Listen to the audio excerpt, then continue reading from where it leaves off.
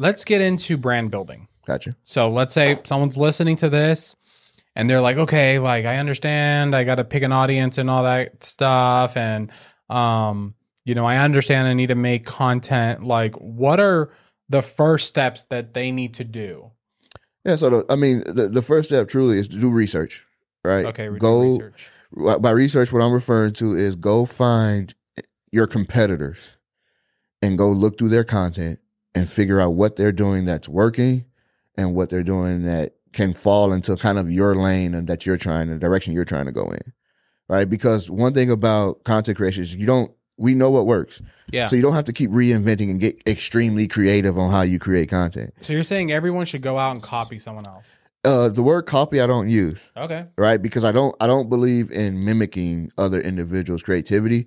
One, you'll never be as good as that creator. Yeah. Right? Like I see it all the time where people are doing the Ryan Pineda hands when they're talking, or the podcast starts the exact same way his starts and ends like I see all that all the time, and it feels unauthentic. You got to be authentic to who you are, but you should draw influence from what other people are doing. Yeah. Right. So for me, a good example, when I do my podcast, there's individuals that I watch that I'm like, okay, I like how he asked that question. Yeah. How could I ask a similar question to a guest and relate it to what my audience would want to see? Got it. Right. I'm not mimicking, but I am pulling inspiration from what other people are doing. Yeah. And so I noticed that in doing that, it still worked. So when that question was cut into a short and answered it did just as good as it would that I expected it to, because I saw how good it did for another creator. Got it. And that's what I mean. So doing research in that aspect where you're kind of researching your competitors is one way of starting and being prepared.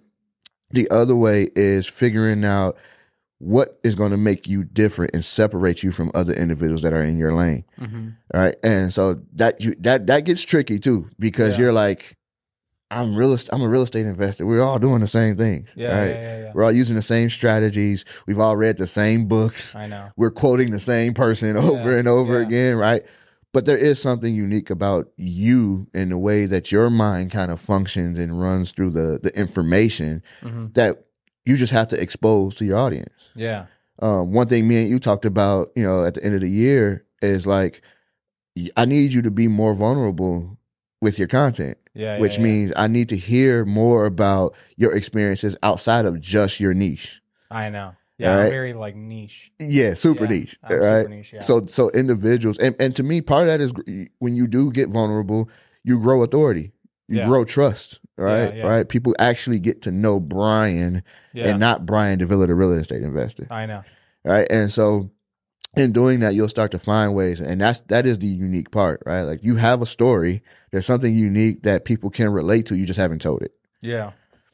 Yeah. I think for me, the struggle that I've had with being more vulnerable, and I used to, and then I feel like I started going more for views, and then I got more views. So I was like, frick it, I'm going to just do this. Yeah. Got addicted to the views. Yeah. I got addicted to the views, but I think I want to start to be more vulnerable, but I also sometimes think like, why would anyone care? And do I even want to share stuff about my family or faith or thoughts on things or stuff like that? Well, let me ask you a question. Who's the biggest who would you say is the best marketer? Alex Hormozi. Alex Hormozi. Outside of your niche, though, who would you say is the best, like can market the best? And I'm going to get to Alex too, but I want to make this point. Okay. Outside of my niche? Yeah, just overall in general. There's like 5 marketers that you can name in the world that are like. Oh, in the world. Just I'll say Donald Trump. Okay. Donald Trump for sure. Jesus. Okay. I don't know if you consider him a marketer. Hey, man. Hey, he's been around a long time. Biggest like brands you're saying? I would say Jesus, Donald Trump, which is wild to say those. Putting those 2 names together is crazy. Yeah. But okay. Mickey Mouse. Okay. The mouse. Ronald McDonald. Yeah. Grant Cardone. That's it. That's okay. all I got. So you name some individuals and then you name some corporations. Yeah. Right? Let's talk about the individuals. Okay. To me, the individual that started creating content and started understanding what it meant to create content and market the best to ever do it, has one name that just nobody doesn't know that. Everybody knows his name, bro. Like everybody, the Kardashians. Oh, really? I thought you were gonna say Jesus. The Kardashians. I want you to think about this. Jesus didn't create content. So that makes sense. So think about it. Think about it. Kim started it, and now every member of the family has benefited from that. 100%. Right? Whether the name is Kardashian or Jenner, it don't matter at this point. Extended family now has begun to benefit from it. One thing that they did that really kind of sold everybody on it, because truthfully, I don't hear people talk about how great their products are. You never hear, you're married, your wife has never gone, this is just the best product I've ever had from. Actually, my wife does like Skims. My wife loves Skims. Yeah. But it's never like, this is the best thing I've ever gotten. Yeah. They still go out and buy some of the same type of products from other people. Yeah. Right? I don't know what she buys, but she buys it a lot. Yeah. Yeah. So I just Skims is a thing in my house. Skims is a thing. I probably have Skims underwear, right? Yeah. Let me see. I do. Yeah, see? Yeah, look, I do. I actually do. See, how do you feel about it? I mean, they're soft. Right. but my point to that is the name is what did it. The reason why it got so much recognition is because you got to see their entire life play out on TV. And over and over again. Okay, that's a good point. Yeah, I didn't know where you were going with that. Over and over again. I mean, think about it, bro. Like for years. Yeah. And the majority of it is the same storylines. Yeah. Right? It's just drama. It's just drama. But you got to see them vulnerable. Yeah. Right? The Kim Kardashian crying face is a meme. It's an emoji. It's everything. Like this is deep, actually, because I think I needed this. They branded themselves off of just showing you their lives. Yeah. Right? Now let's move on to Alex and Mosey, since you brought Alex and Mosey up. Yeah. One thing I saw them do this year is talk more about their personal relationship.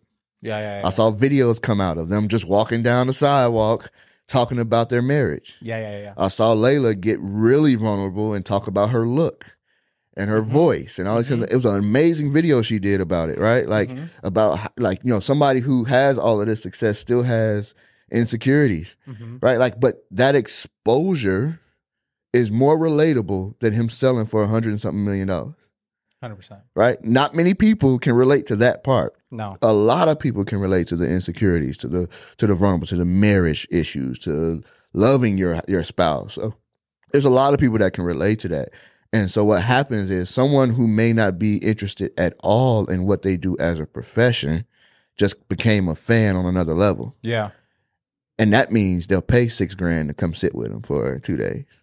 Right. And now you start to realize revenue is generated because of the likeness, not just what you have to offer. Right. I seriously, there's a good portion of even the wealthy audience and Ryan Pineda audience that I believe are there out for other reasons outside of real estate.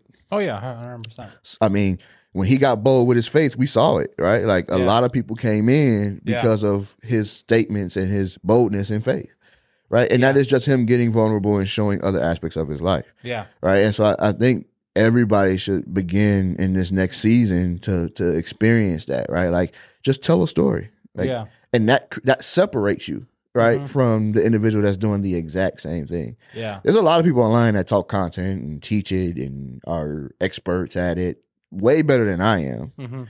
I think what I have, you know, to my benefit are my experiences of the past and the things that I've learned standing next to a Ryan Pineda in the rooms and the conversations I get to hear. Yeah. Right. Like I get to learn a lot of things about content faster than everybody else. 100%. One, because Ryan isn't afraid to try anything. Yeah. But two, everybody that comes in here, I get to hear that full conversation. The conversation that you don't get to hear on mic, the conversation that you don't get to hear. Like I'm sitting next to him when he's on the phone with Ed Milet. Yeah. Right. And he's talking about some of the things I get to hear all of that. And so in knowing that information, I could begin to see things a little bit sooner than most. Yeah. All right. Where everybody else is trying behind the wave. Yeah.